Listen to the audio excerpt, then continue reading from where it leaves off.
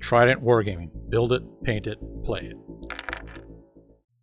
Hey everyone, welcome back. Another Trident Wargaming podcast episode. That's right, we're doing bolt action again. And today with me, coming back from the depths of some deep, dark dungeon or feral jungle pit, is Bill here with us. He's finally coming back for a bolt action episode. Bringing back those Bonko's bastards, his U.S. Army. Also today, one of the persons that got me into bolt action, Mr. Tony. Welcome to the show. Thanks for having me, guys. I'm pretty excited to be here. No problem. So yeah, like I said, Tony was one of the gents that introduced me into bolt action, and then it kind of semi took over part of my life. So thanks, Tony. And you're welcome, buddy.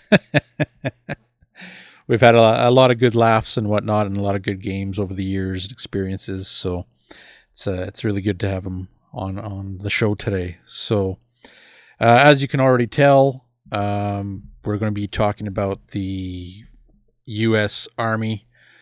We're definitely going to be going through this book a bit. Both Bill and Tony play the United States for bolt action, and they both play different kind of armies and different experiences as well. So with that, essentially we'll be going through the book, just the generic army book, going through some of the specialized units, specialized rules, all that kind of stuff.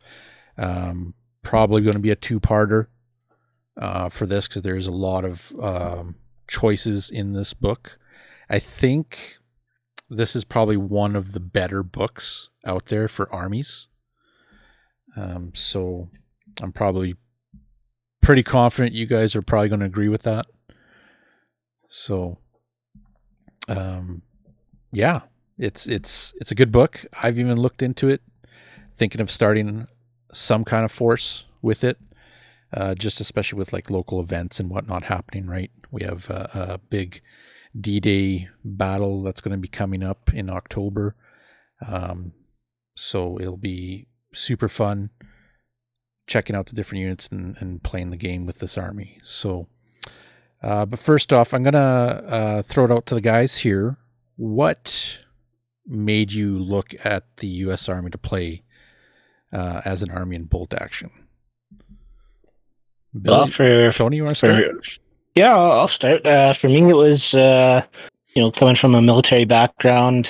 My father was an airborne with the Canadian Airborne Regiment, so my big draw was always the guys jumping out of airplanes, and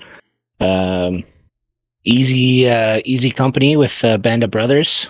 And right. I just gravitated right to the 101st. So that was my first jump into to bolt action in the first army I picked.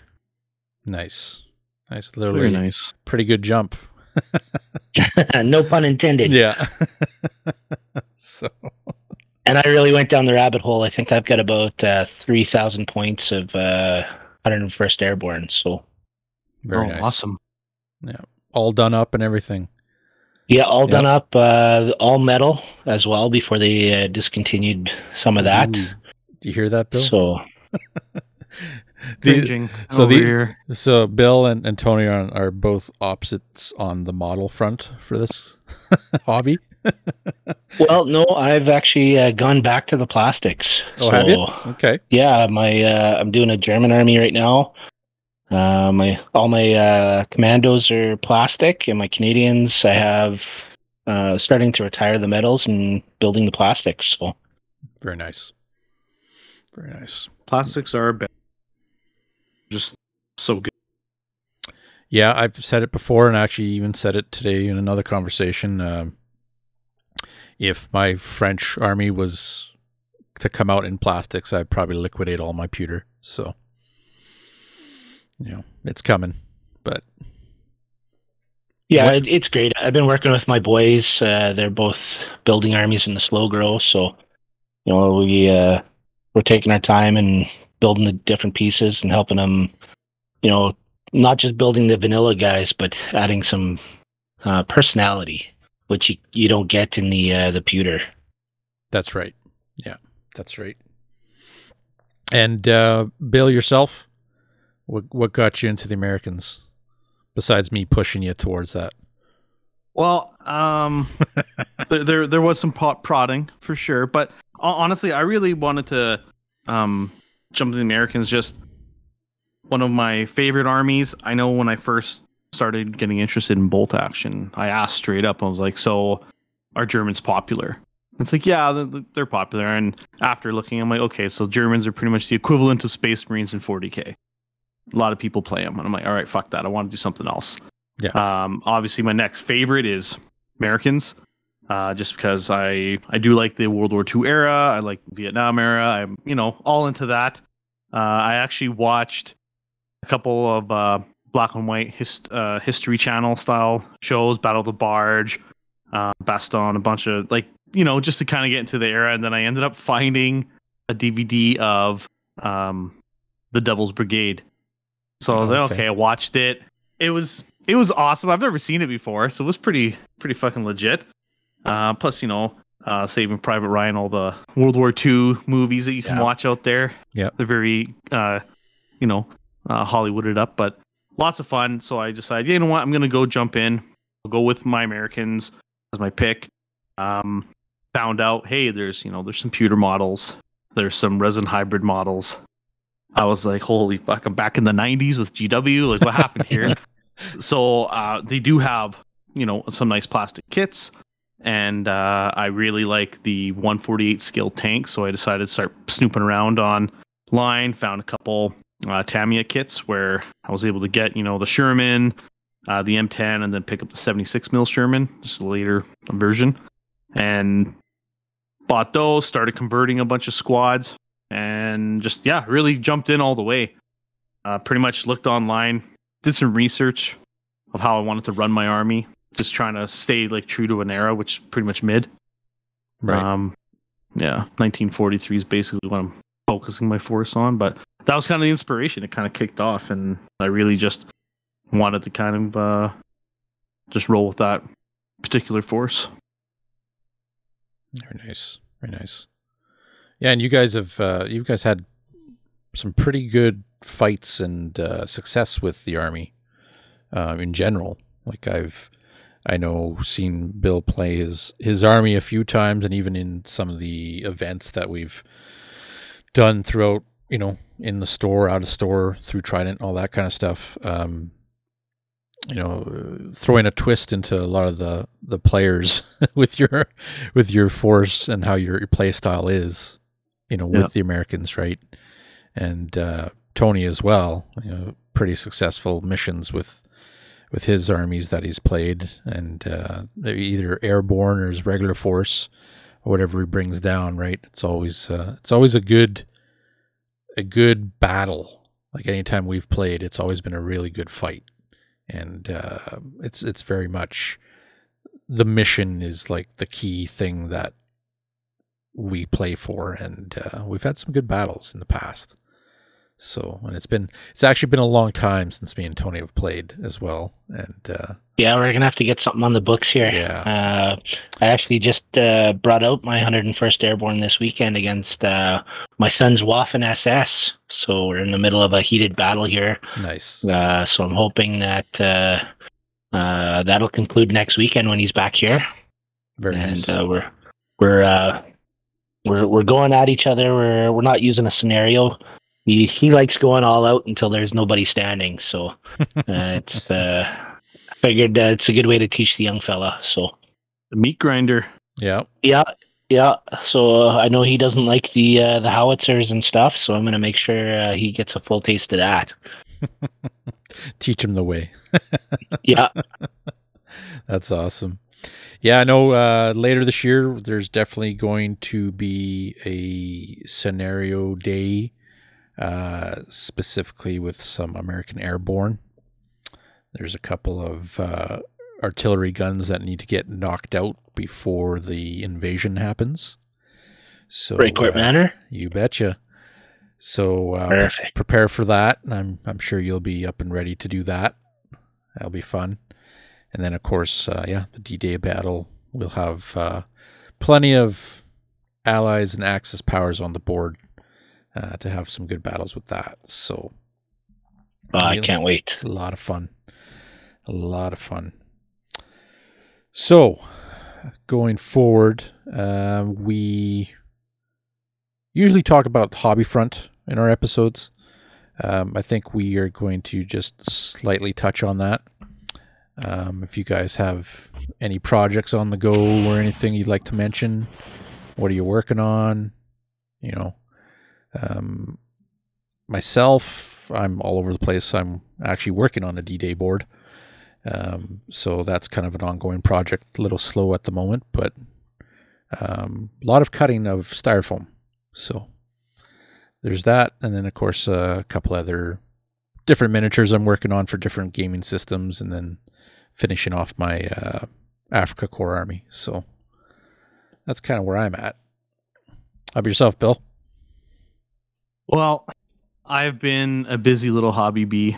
I'm cross-pollinating all systems everywhere. I've been working on Heresy. I've been working on 40K. I'm still chipping away at my spring German Waffen SS style army as well, which has been a lot of fun. Like painting them, I think will be a lot of fun to get the army and all the camo. It's like P dot camo and stuff all done up. But yeah, it's been all over the place. Just today, rattle canning like crazy. I had 13 or 14 big ass ruins I was doing, and then I'm meeting up tomorrow and picking up another 12. Just hoarding, just terrain models, tons of different shit. That's right. Getting some event prep happening. Oh right? yeah, we got a pretty busy schedule for events this year, so which is good. Perfect. And yourself, Tony? Well, I similar to you, I'm working on my first table. Nice. So it's going to be urban centric. So I'm working on a big church. Just got to finish up the stained glass windows, and then I got a lot of Sarasa precision models built. So now just doing the textures. And working on my Waffen SS. I got we're doing late war, so I've got a lot of P dot and oak leaf as well. So we've got that going. Working on the 13th SS, so I've got the fezzes. Just because I figured nobody else has them in the area, so I figured I'd give it a try. And just finished up the 1,000-point commando list, so that's all done for the slow grow. Very nice. And just building tanks and painting with the boys. So that's awesome. No shortage over here. Looks like a little mini factory of Santa Claus's workshop there. Oh, that's perfect.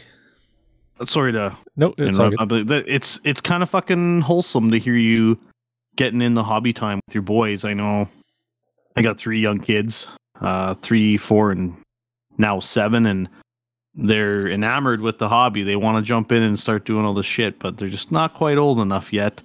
But they're very interested. So I look forward to the day where I can kind of emulate what you got going on right now and battling and rolling dice with your kids in the basement, because to me that sounds like a lot of fun. So yeah, it's been awesome. My youngest just turned 14, and my oldest is turning 16. So they're at the point now that they scurry off with their new purchases and start building. And we've got some little tables that we put in the living room so that we're still with the wife.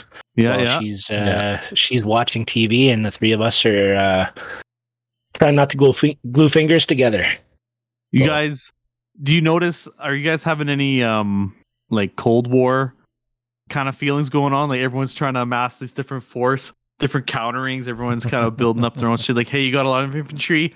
I'm going to take some mortars, anti-infantry stuff. Or hey, you start to bring out tanks. I'm going to take anti-tank weapons. Do you find any of that happening? Well, for the two boys, I do. One's doing Canadians, so he's got some Canadian Airborne and some Canadian Infantry.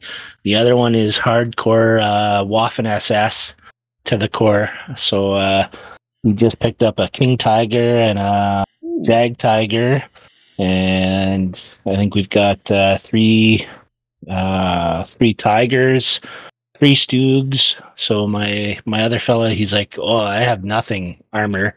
So we just went and got him a couple of Churchills, and so the arms race is alive and well over here. Awesome. That's killer.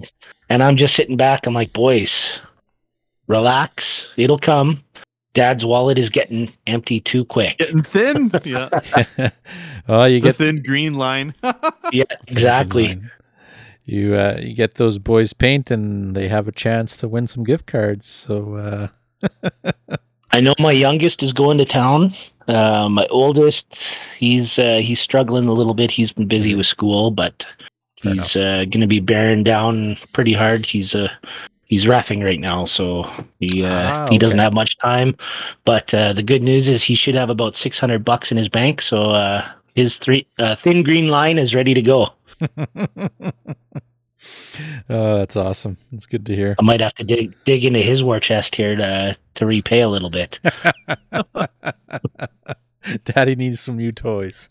Yeah. Oh, right on. So with this army, the U.S. Army here, their Army special rules is what we're going to start off with, of course. I don't know, man. I think they probably have some of the best Army rules. Right? Like, I don't know about you guys, but that's my opinion. Like, I've got all the books. So, I mean, I've looked at a lot of the Army rules, and they got some pretty good ones. All I gotta say is fire and maneuver. Is gold. Yeah. No, it's fire maneuver. I mean, with your bars and your rifles, your M1 Garands and whatnot, being able to do that advance and not get that penalty, that's huge. Right? Yeah, you get to bring your weapons to bear quicker, and actually deal out the damage where, some of those guys, when they start moving, especially regular inexperienced guys, they're not really doing much. Sometimes not even putting pins on. Yeah, that's right. Well, that whole rule changed the way I played my infantry. I dropped all my SMGs. I was taking SMGs on my NCOs, and I was like, fuck it. I'm going all rifles and a bar so I can move and fire the whole time and be really aggressive with my infantry and take that half, the midpoint, the no man's land in the board game. If you control the center, man, you're gonna be able to dictate what happens in that game. I'm a firm believer of that. So I just love capitalizing on that as a rule. Yeah, and like you said, Bill, with that fire and maneuver with the rifles, I do similar. I barely take any of the SMGs. Getting that firepower right to the front, that's huge. And you control that center half, and you can dig in pretty quick and not have to worry, and you can counter move to your flanks pretty quick without that -1. So it's a great game changer. Yeah, I've seen it. I even seen it actually today, the day of the recording of this episode.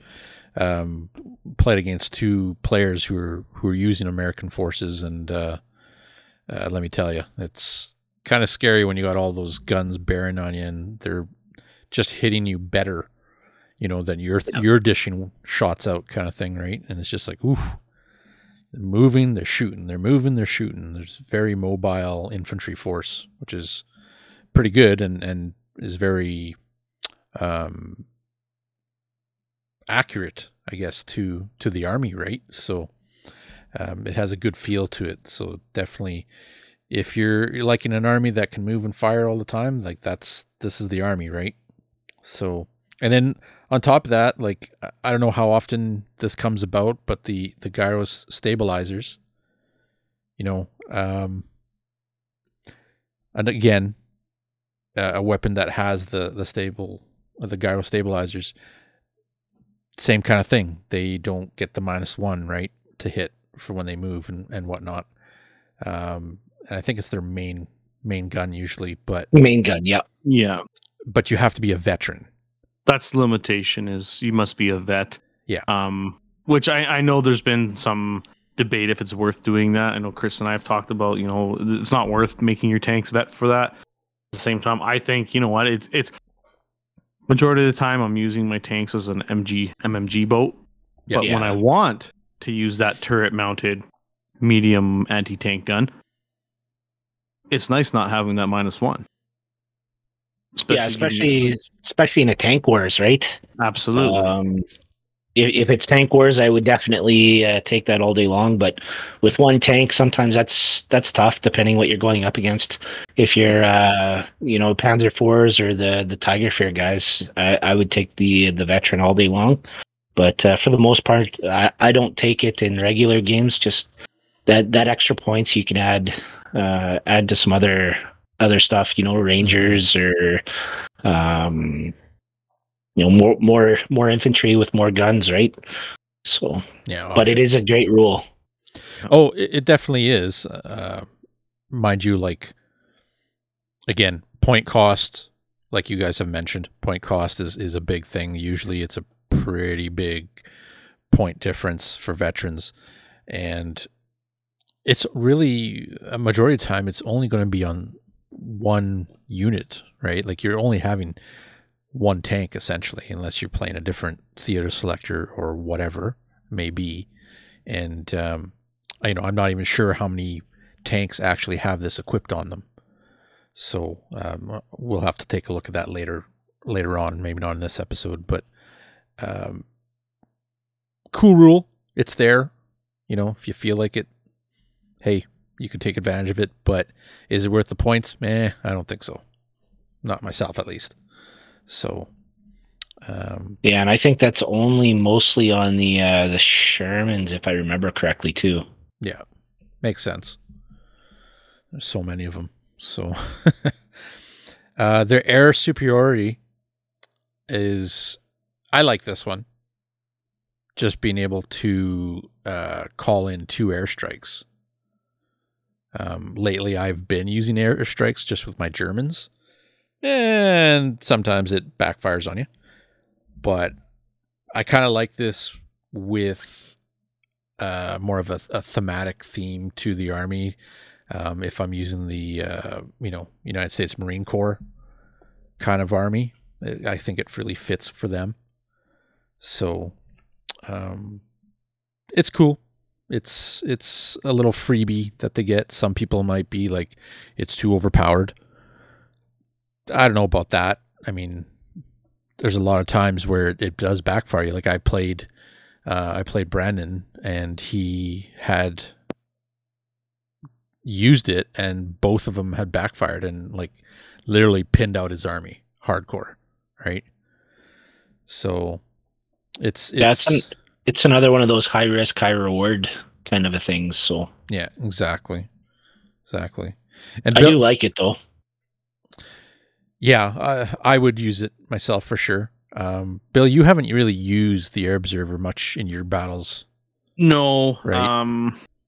I did, I think, a couple times, and then I just kind of stayed away from it for now.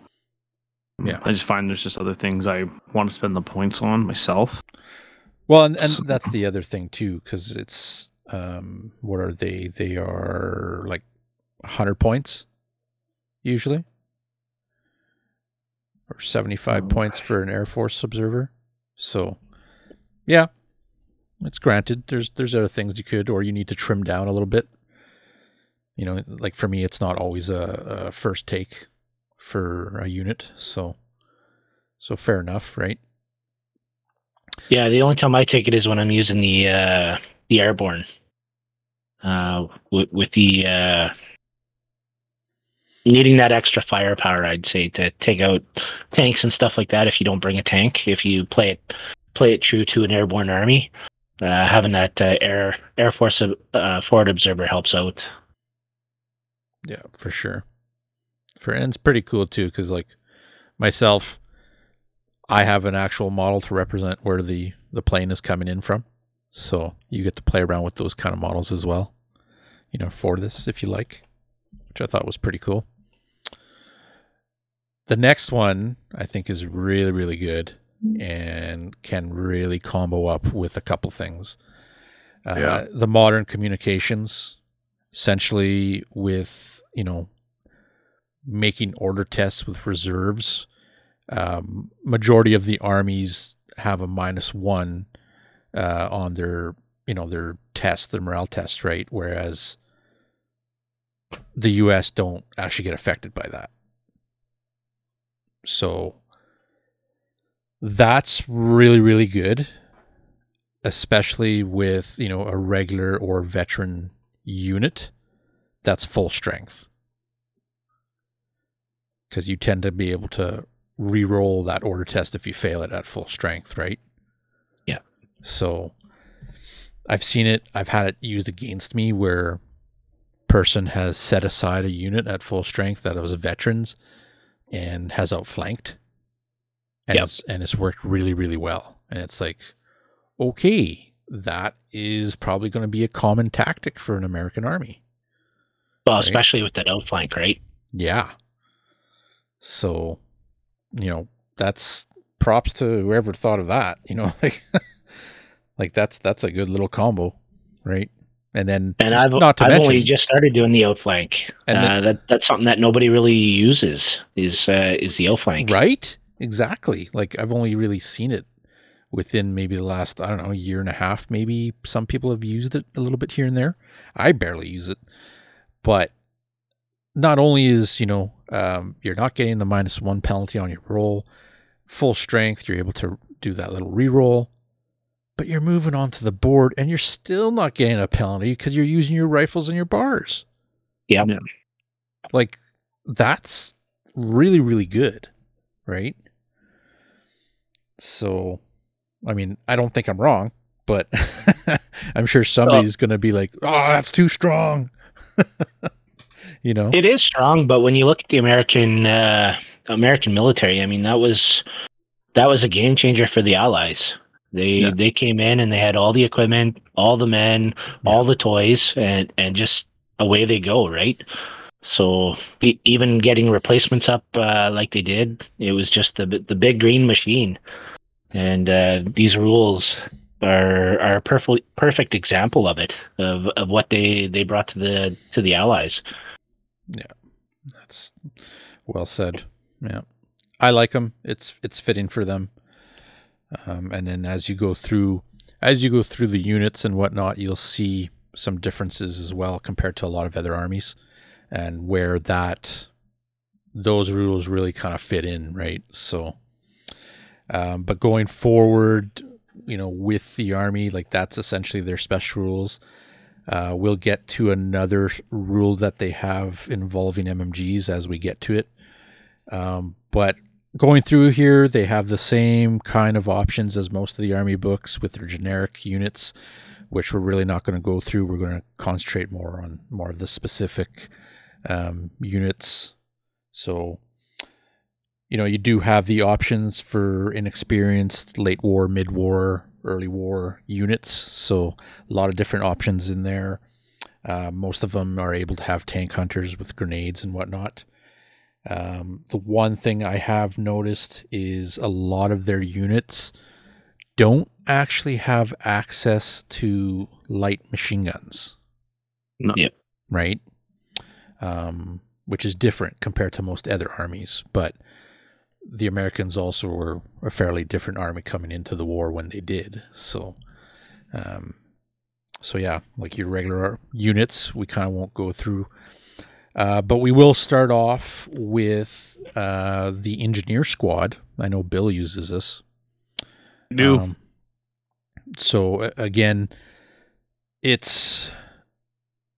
can't get inexperienced with these guys. They have your Garands and your carbines. Essentially, you're able to have 2 bars with this unit, and the lovely flamethrower that I've been the unfortunate casualty of many, many times in our games. And then, of course, you can be a tank hunter with this army as well, or this unit, as you can give them upgrades. So, Bill, when you use this army, or this unit, how effective has it been for you? It usually performs. It'll punch above its weight in points. Yeah, and I always rock the double bar and flamethrower. Okay. And like flamethrower is the last thing to die, just because it's so versatile as a weapon. Yeah. And just being able to move and fire with all the different rifles and then double bars, like the dice don't lie. You can check a lot of dice out from a 10-man squad and still have that flamer to back them up. It can be nasty, especially if you're throwing it into a transport and just throwing it up the flank, trying to go tank hunting, or just trying to be a pain in the ass. Hit the back line, right? If you're going after snipers or MMGs, it's just very versatile for the way you can build it. Yeah, and having the flamethrower in the squad protects it. Yeah. Of course, there's the chance of exceptional damage, or there's the chance that a sniper will actually hit something for once. As we all know how that works out. So definitely similar to other engineer army, units in different armies, but overall pretty good for Americans as well, especially being one of the armies that's actually has access to a flamethrower. Some armies don't, right?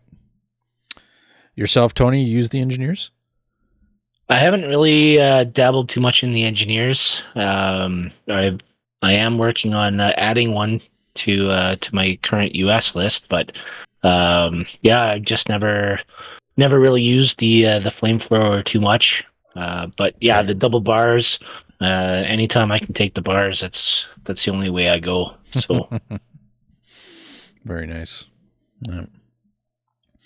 Next up is the paratrooper squad.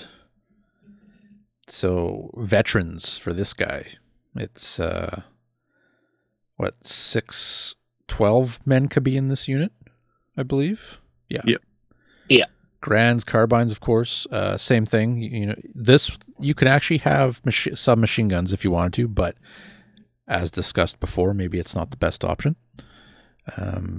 But of course, this is also one of the units that's allowed to have a light machine gun, right?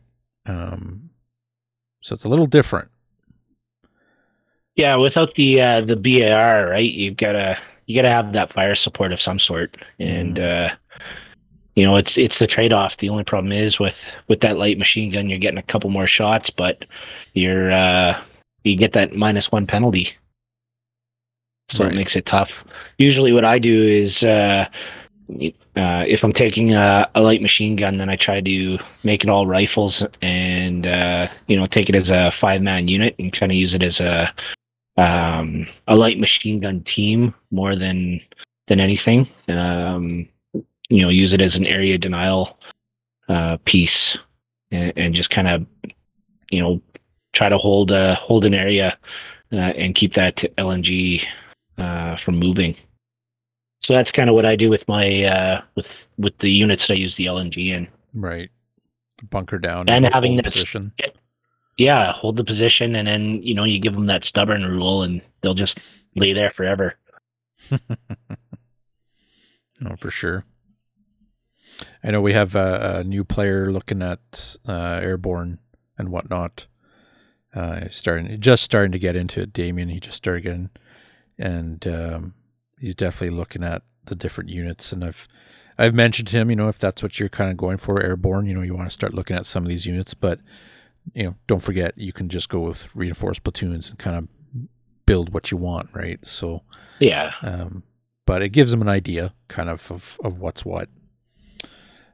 So not bad unit. Again, one of the units that has the option for a machine gun. The glider squad, I don't think I've ever seen this one. Actually, it's pretty much the same. Yeah, mentioned really. This one's got the bar. Yeah, there you go. Same kind of unit, like Tony said. Do you use this one, Tony, at all in your armies? I've got one set of glider squads. Okay. But I usually say that one for, if we're doing a true to life scenario, like Pegasus Bridge or something. Right. Where, with Curtis and I have done it a couple of times where we've had the guys actually parachute into the scenario. So right. we would use a glider that way. But outside of that, I'd only use it for themed Scenarios battles and whatnot. Yeah. Yeah. Well, fair enough. Fair enough. I know, Bill, you haven't really touched any of these two squads. No. You've stuck kind of more with like the basic infantrymen, right? Yeah. So pretty much just play around with the infantry, the engineers for the most part, are kind of my exotic army. Then it's just regular infantry squads. Oh, there's so many options with the regular infantry squads too, because you can have them, in your half tracks or just slogging away. There's just so many options just with the infantry squads.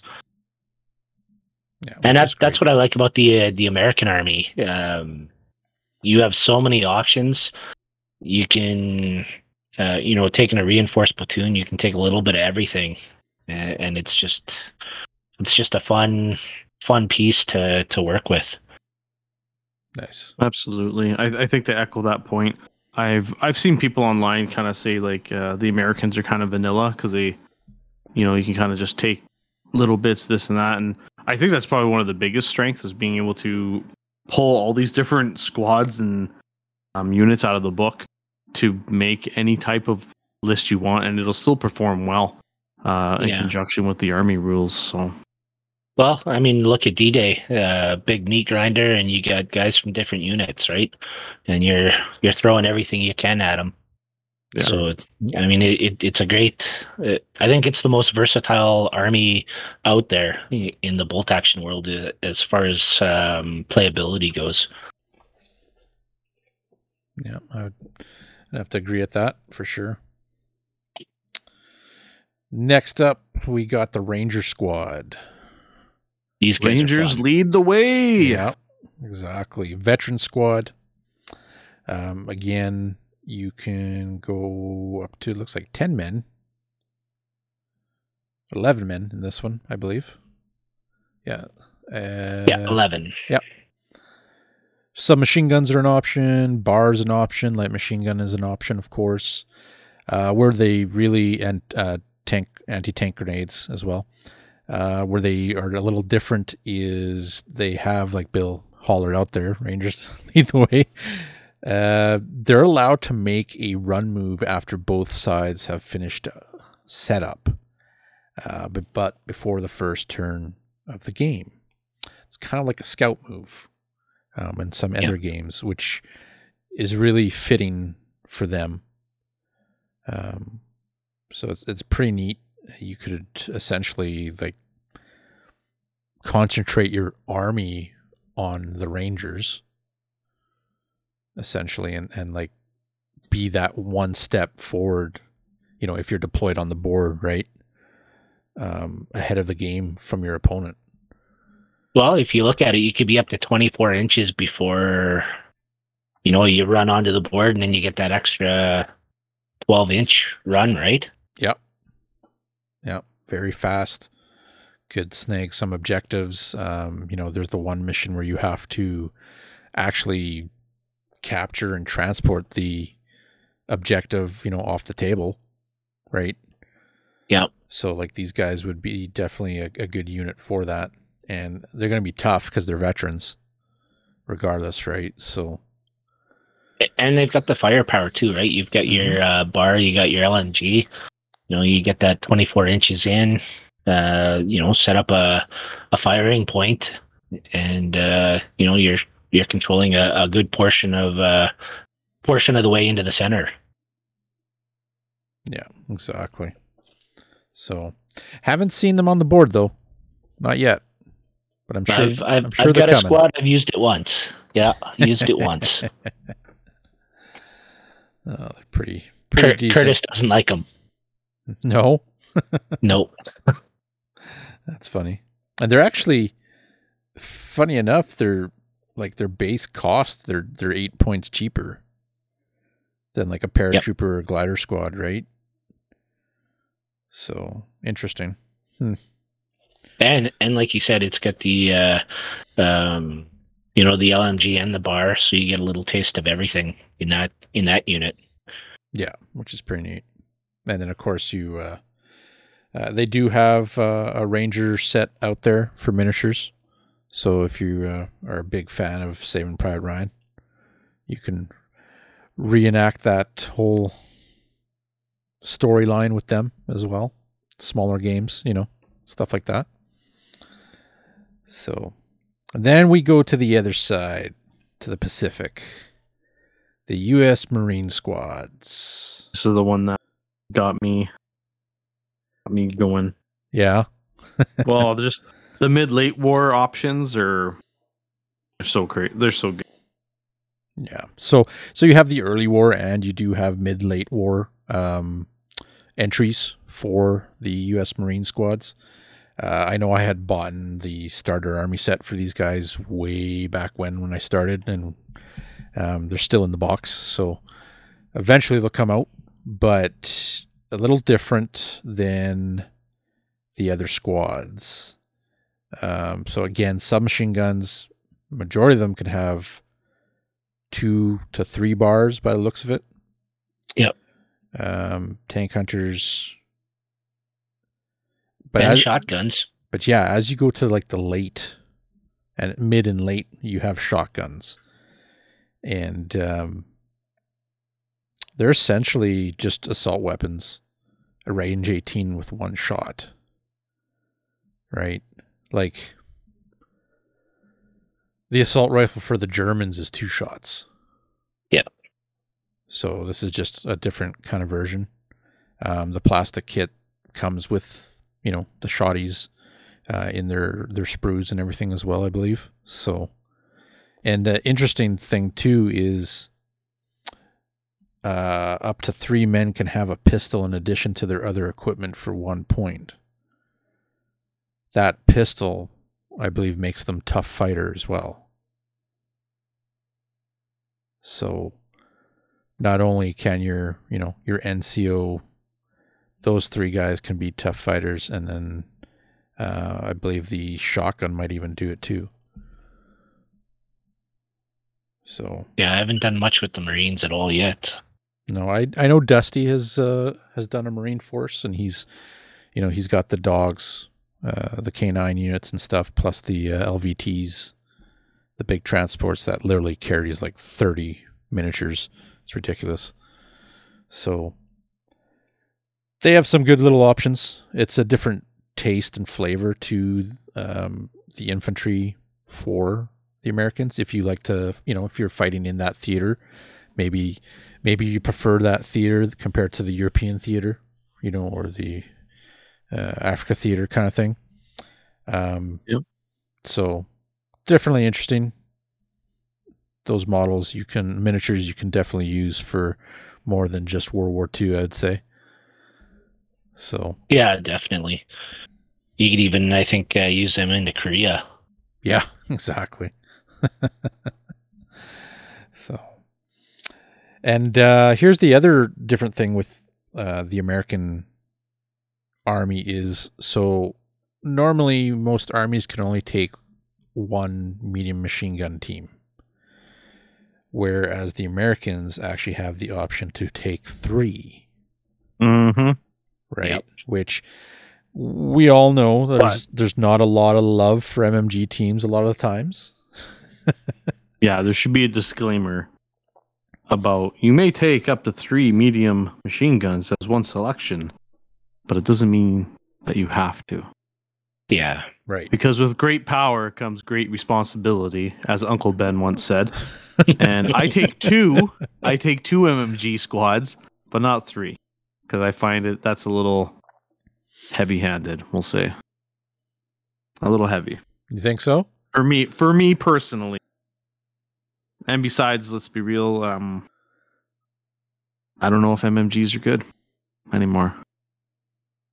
When I had my MMGs get fucked up by a sniper And it's like, ting! Oh, one squad dead. And then next turn, ting! Squad dead. I'm like, fuck MMGs. Like, this is bullshit. I was just like, that's not cool. The only time I really use the MMGs is just covering, if I'm trying to deny them going somewhere, then that's all, and then I just expect them to die. I do like that heavy machine gun team, though. I do carry one with my my airborne. Having that penetration value of +1 really helps.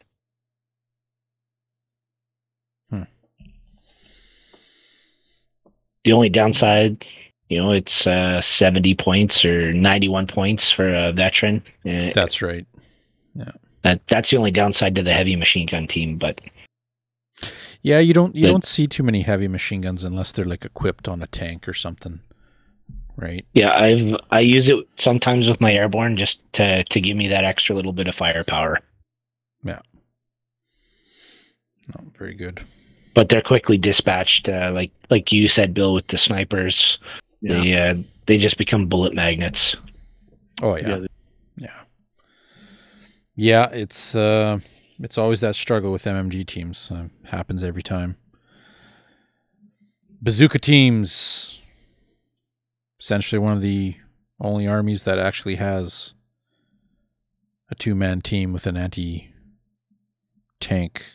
rocket bazooka, Panzer Shrek kind of weapon. It's iconic, right? Not too badly priced for a regular. And it looks better than the Piat team anyway, so. That too. Yeah. So I'm always looking for one of these when I play against an American player. I expect to see one of these all the time. And you can get a little sneaky with them too, right? Just because they are that small team and whatnot. Mm-hmm. Just keep out of sight of snipers. So. And if you are an anti-pewter guy like myself, the standard infantry kit that you buy comes with bazooka with an arm on it that you can actually model a bazooka team out of, which is really nice. Myself, I have done that very same thing. Mm-hmm. There's tons of options in that kit if you really want to convert like your own sniper team, bazooka team. I was converting MMG teams out of like between the Tamiya tank kits that I got and the infantry kit. Like that's right, pretty legit overall. It's very versatile, especially if you get the new kit and the old kit. Yeah, and there is a difference. Can really go to town. Yeah, very nice. Yeah. Luckily, I have a few of those now, so I've been really snapping up any of the old sprues and stuff to get the bits and all the little stuff that you don't get with the new stuff anymore. Right. And speaking, since we're here at the topic of the kits, so like you said, there was 2 kits, and your store might have the older kit from the starter set. It depends on when they got it. The miniatures for the infantrymen kind of seemed a little more cartoony, I think. With the older kit, right? The newer kit, they definitely improved it quite well. tenfold. Yeah, because Bill, I remember you were assembling it, and you like messaged me. You're like, "What the hell is this shit?" Yeah, well, so I got the old kit initially. Yeah, and I had a new kit as well. So I'm like, I'm going to build this box. Well, none of the rifles are in the fucking hands, and you're building your guys, and they're all weird. I'm trying to glue in a rifle. I was like, how the hell is this rifle supposed to go in this goddamn Mickey Mouse hand? Because like it's just not fitting, man. And then I opened up the other kit, and it's all modeled on.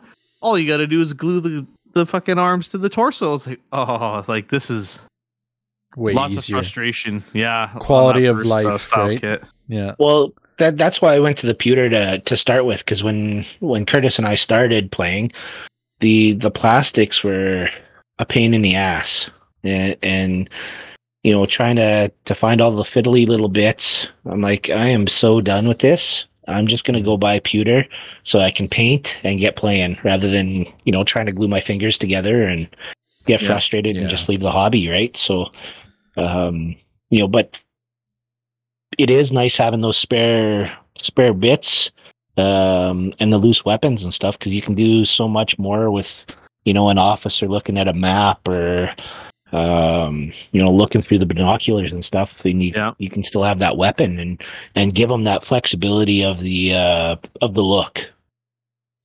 Nice. Yeah, absolutely. But they were junk. Yeah, I didn't start with the Americans myself. I started with the Soviets, and their current kit is still you're gluing in the actual rifles. Outrageous. So the Soviets are like that. I believe the Japanese are like that still.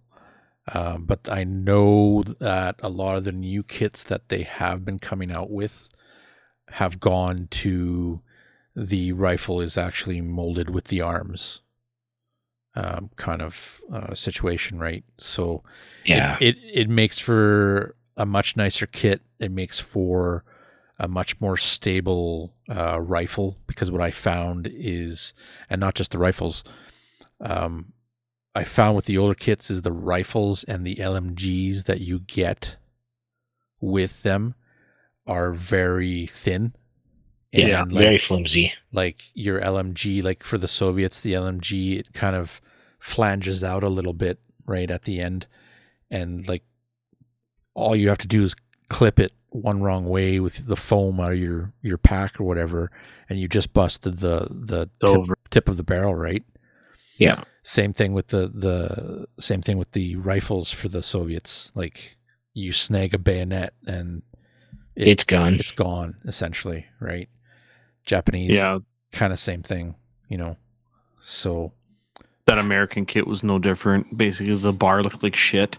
And was super thin, and then when that new kit came out, I was like, "Oh hell yeah!" Like that's top notch. They're stronger, right? Like they're a little bit thicker, so they're not actually going to break. Like even like my DAC army is exactly like that. It's a newer kit, and love it. It was just like it's like my Blitzkrieg kit, same kind of idea, molded weapon to the arms. So yes, you're sometimes limited by the poses that you get with that.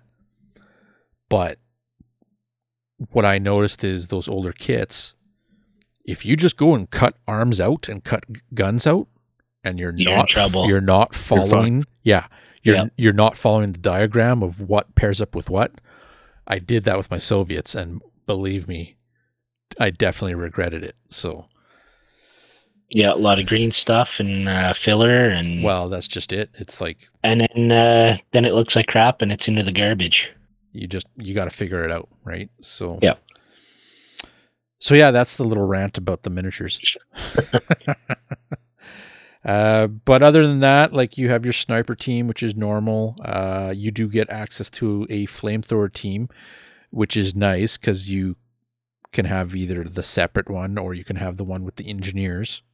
So essentially, you can be rocking or both. Exactly. Yeah.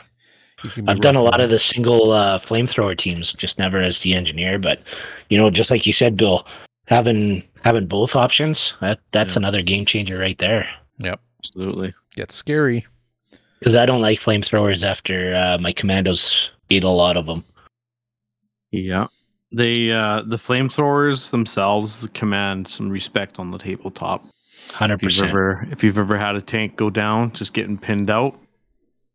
If you haven't, you'll find out. Well, I mean, that flamethrower wipes out veterans in no time flat. Yeah. Veterans, tanks as well.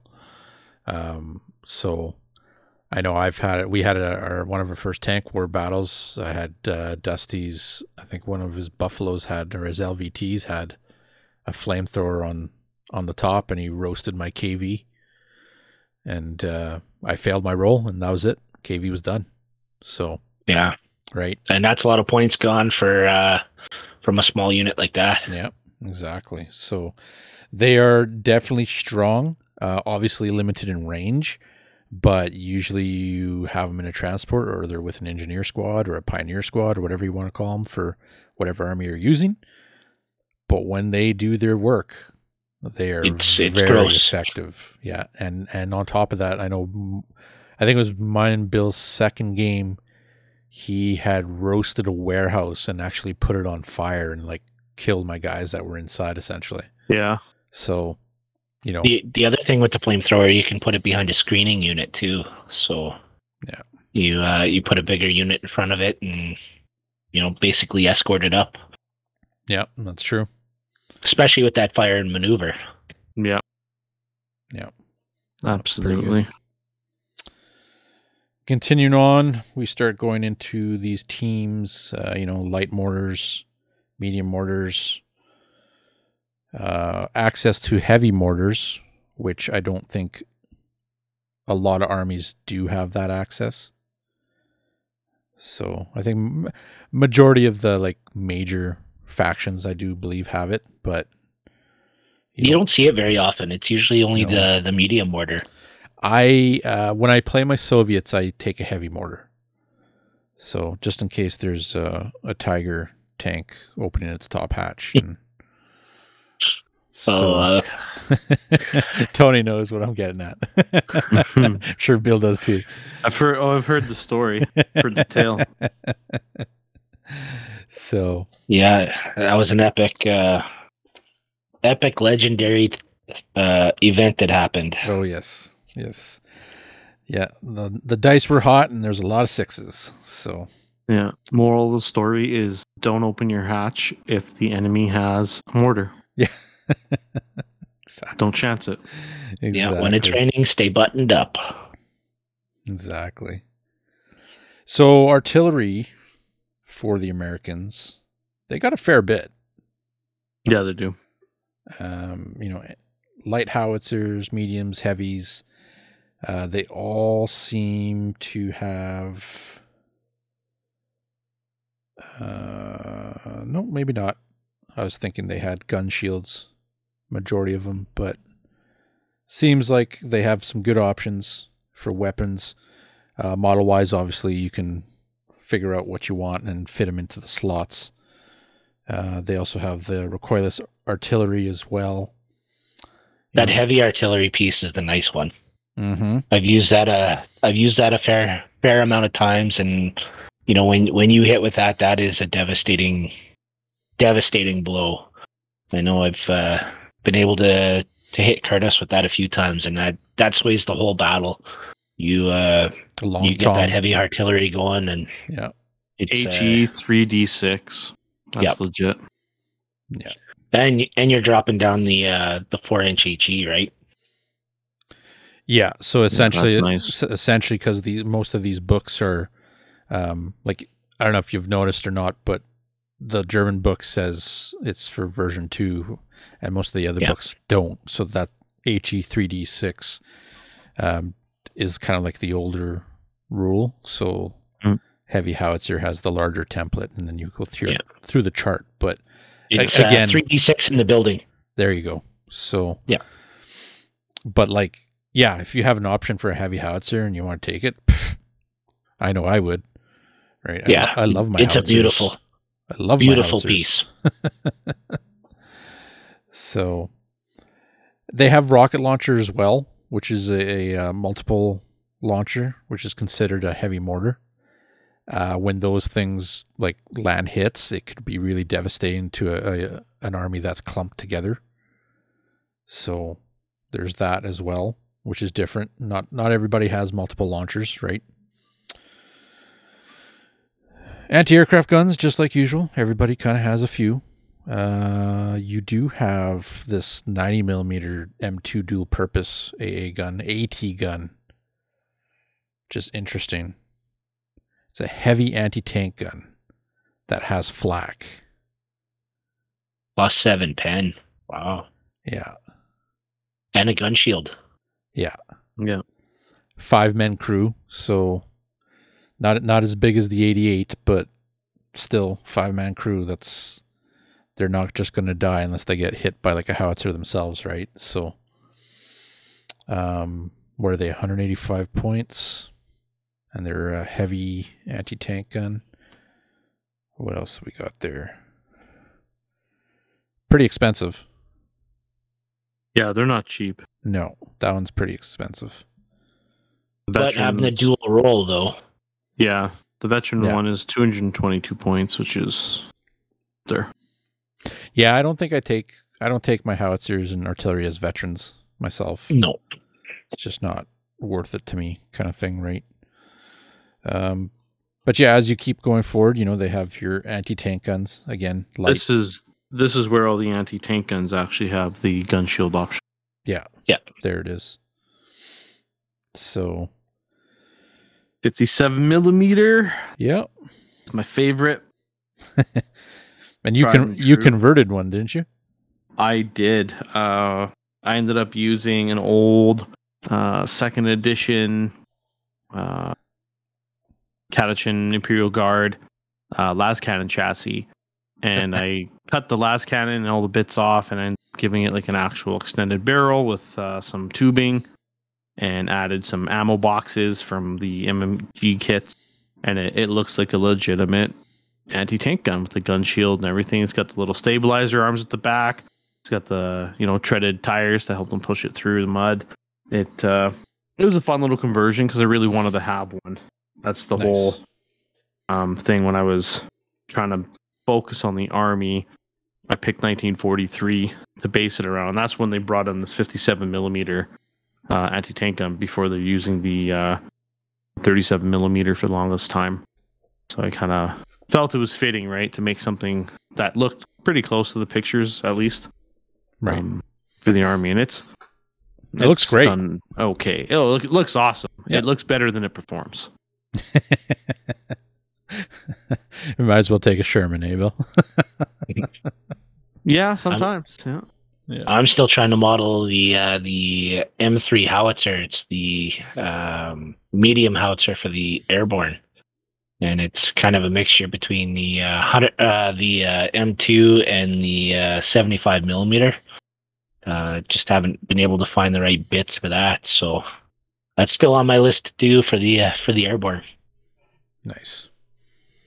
Yeah, that's the beautiful thing about the game is you can kind of outsource a lot of different things, and even from different companies and stuff too, right? Different miniatures. So, and even looking through history, just looking through history and seeing the different items they've got, right? So the artillery piece that the artillery guys would have would be different than the guys that are jumping, and seeing the modifications. It's just the Americans. It's just fun as a hobby to make these pieces that aren't out there. So yeah, exactly. It's awesome. So I definitely got to see your 57 millimeter, Bill. Yeah, I'll snap a bit. Get some pictures out there. We'll probably show you. Yeah, probably use it on the thumbnail as well. Yeah, absolutely. I've got some of those chassis sitting here for my 40K group. Oh yeah, yeah. Nice. Oh, they're perfect, man. They work so good. I might have to have a look and see what I can come up with. Absolutely. Very nice. So with this, that kind of goes through like the infantry and anti-tank and artillery pieces and whatnot. We're kind of coming close to the end of the episode for this part of it. We'll probably do another episode, of course, going through the vehicles. There's actually a large amount of tanks and vehicles for the U.S. forces, so we'll definitely hit it up again. So other than that, like, there's a lot of other theater selectors and a lot of campaign books as well that will introduce a lot of different units and or force selections, essentially, and designs for your armies for the U.S. And I definitely recommend, if you're thinking of a specific theater or an era kind of where the battles are happening, Battle of the Bulge, that kind of stuff, or D-Day, or somewhere in the Pacific kind of thing, the island hopping kind of campaigns. Check that stuff out. There's a lot of different options out there. There's a lot of little niche little rules for theater selectors. And of course, always remember, talk with your opponent as you're having these games using theater selectors. So, but you can have a lot of fun with this army. Again, probably most widely placed army in a lot of the books as well. A lot of the campaign books, they're kind of split everywhere. Yeah, exactly. Right. So it's definitely, I think it's probably a fan favorite for a lot of people, especially just like you guys said, how versatile the army actually can be. Absolutely. And of course the American army, most of the World War II armies have just the look, that World War II feel that everybody just loves. They love the look of Americans or the British or, the commandos or whatever, right? The Gurkhas, that kind of stuff. So it's pretty good. If you guys have any like theater selectors that you've tried out that you like to share, with the guys watching right now, Bill and Tony, like if you guys played with some of the theater selectors or tried them out, any thoughts on them or, stuff you'd like to share kind of about the army, Yeah, I've been recently working on the Devil's Brigade out of, I believe it's the Soft Underbelly.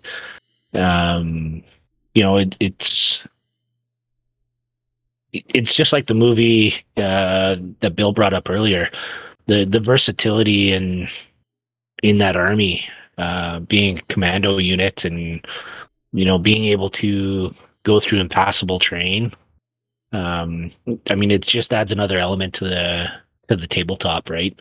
Right. Same with Market Garden. I mean, who doesn't like going to jump into places and take over bridges for tanks to roll in? Yeah. There's so many awesome selectors out there. It's hard to nail down one or two. You got Battle of the Bulge, Monte Casino. You can go on and on and on with the amazing selectors they've done for the Americans. So nice. Very true. True. And Bill, I know yourself, you were, because I remember you were saying you're kind of concentrating like around Italy, right?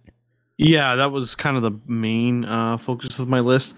So I really liked playing Operation Husky.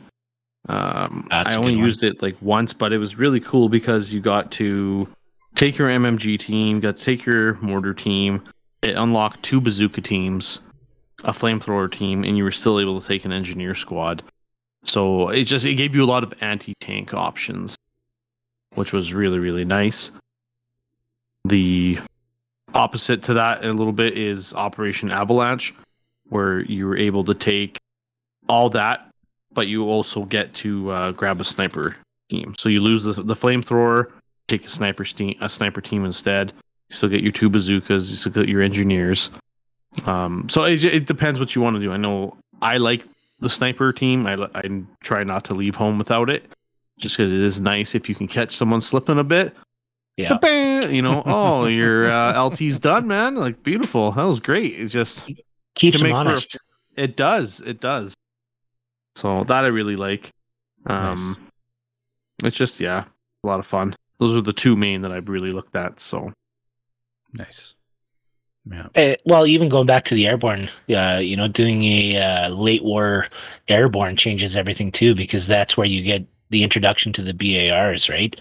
And then you dump that LMG. So that's, you take a unit that's already a veteran, and then you throw that the BAR with the fire and maneuver. It just really, really improves that unit even more and makes it tougher. Nice. Yeah, there's so many theater selectors, like you guys said, and definitely check stuff out. Especially like if you do really like the D-Day. I mean, there's 3 books out there. They have the D-Day U.S. sector, so there's a lot of stuff in that one. Yeah. And then of course the very first book as well will have a lot of options of that, like the beach landing forces and the airborne forces as well. So lots of options. Check them out. Have fun with it. Try things out. It's a great army to play around with, and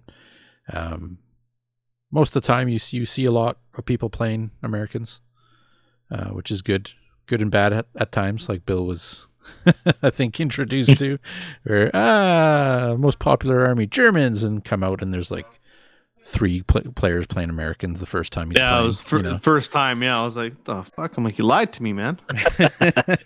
So we're right on. Yeah. No, that's good. No, it's awesome. And then, like you said, with D-Day, there's so many options there. With the beach landings, once you start throwing in the landing crafts too, right? Yeah, exactly. So a lot of fun with it for sure.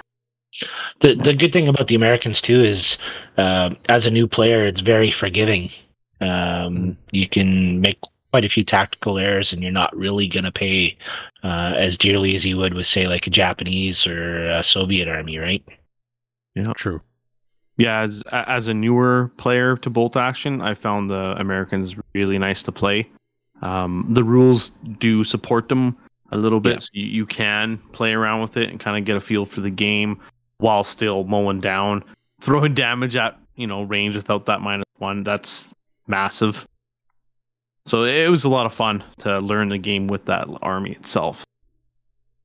Nice. Yeah, it's pretty good. Just wanted to touch base just before we wrap up. Yep. Big shout to Frederick and Dustin. We appreciate you guys supporting the channel and jumping on the Patreon and putting up with us and listen to our tales of glory here. So big shout out. Thank you. Don't forget to check out all the links in the description and like, share, subscribe, all that fun stuff. So yes, please do. Yeah, we appreciate every picture and comment and suggestion and idea that you guys throw at us. So we love to try to bring some content to you guys that is enjoyable, might give you a good laugh, and maybe even bring some insight to some of the games that we kind of concentrate on. So hope you guys enjoyed. Again, Tony, thank you for joining us here on the podcast for the first time. Thanks for having me, guys. I hope we can sit down and do it some more. I really enjoyed it. Absolutely. For sure. We will definitely do that.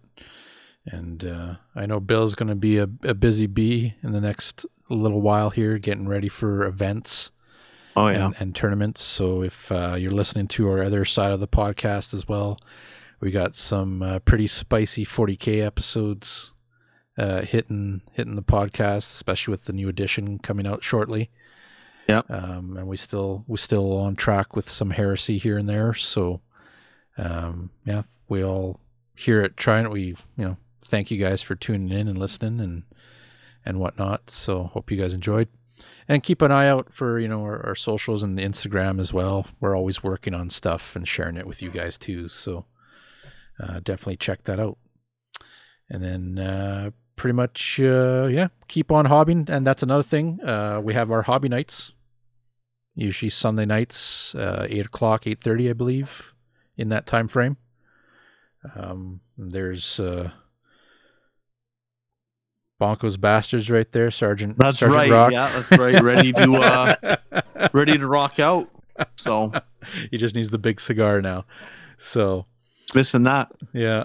So thanks again, everybody, for listening. Hope you enjoyed. Tune in next time, and we'll catch you guys later, and keep rolling those dice.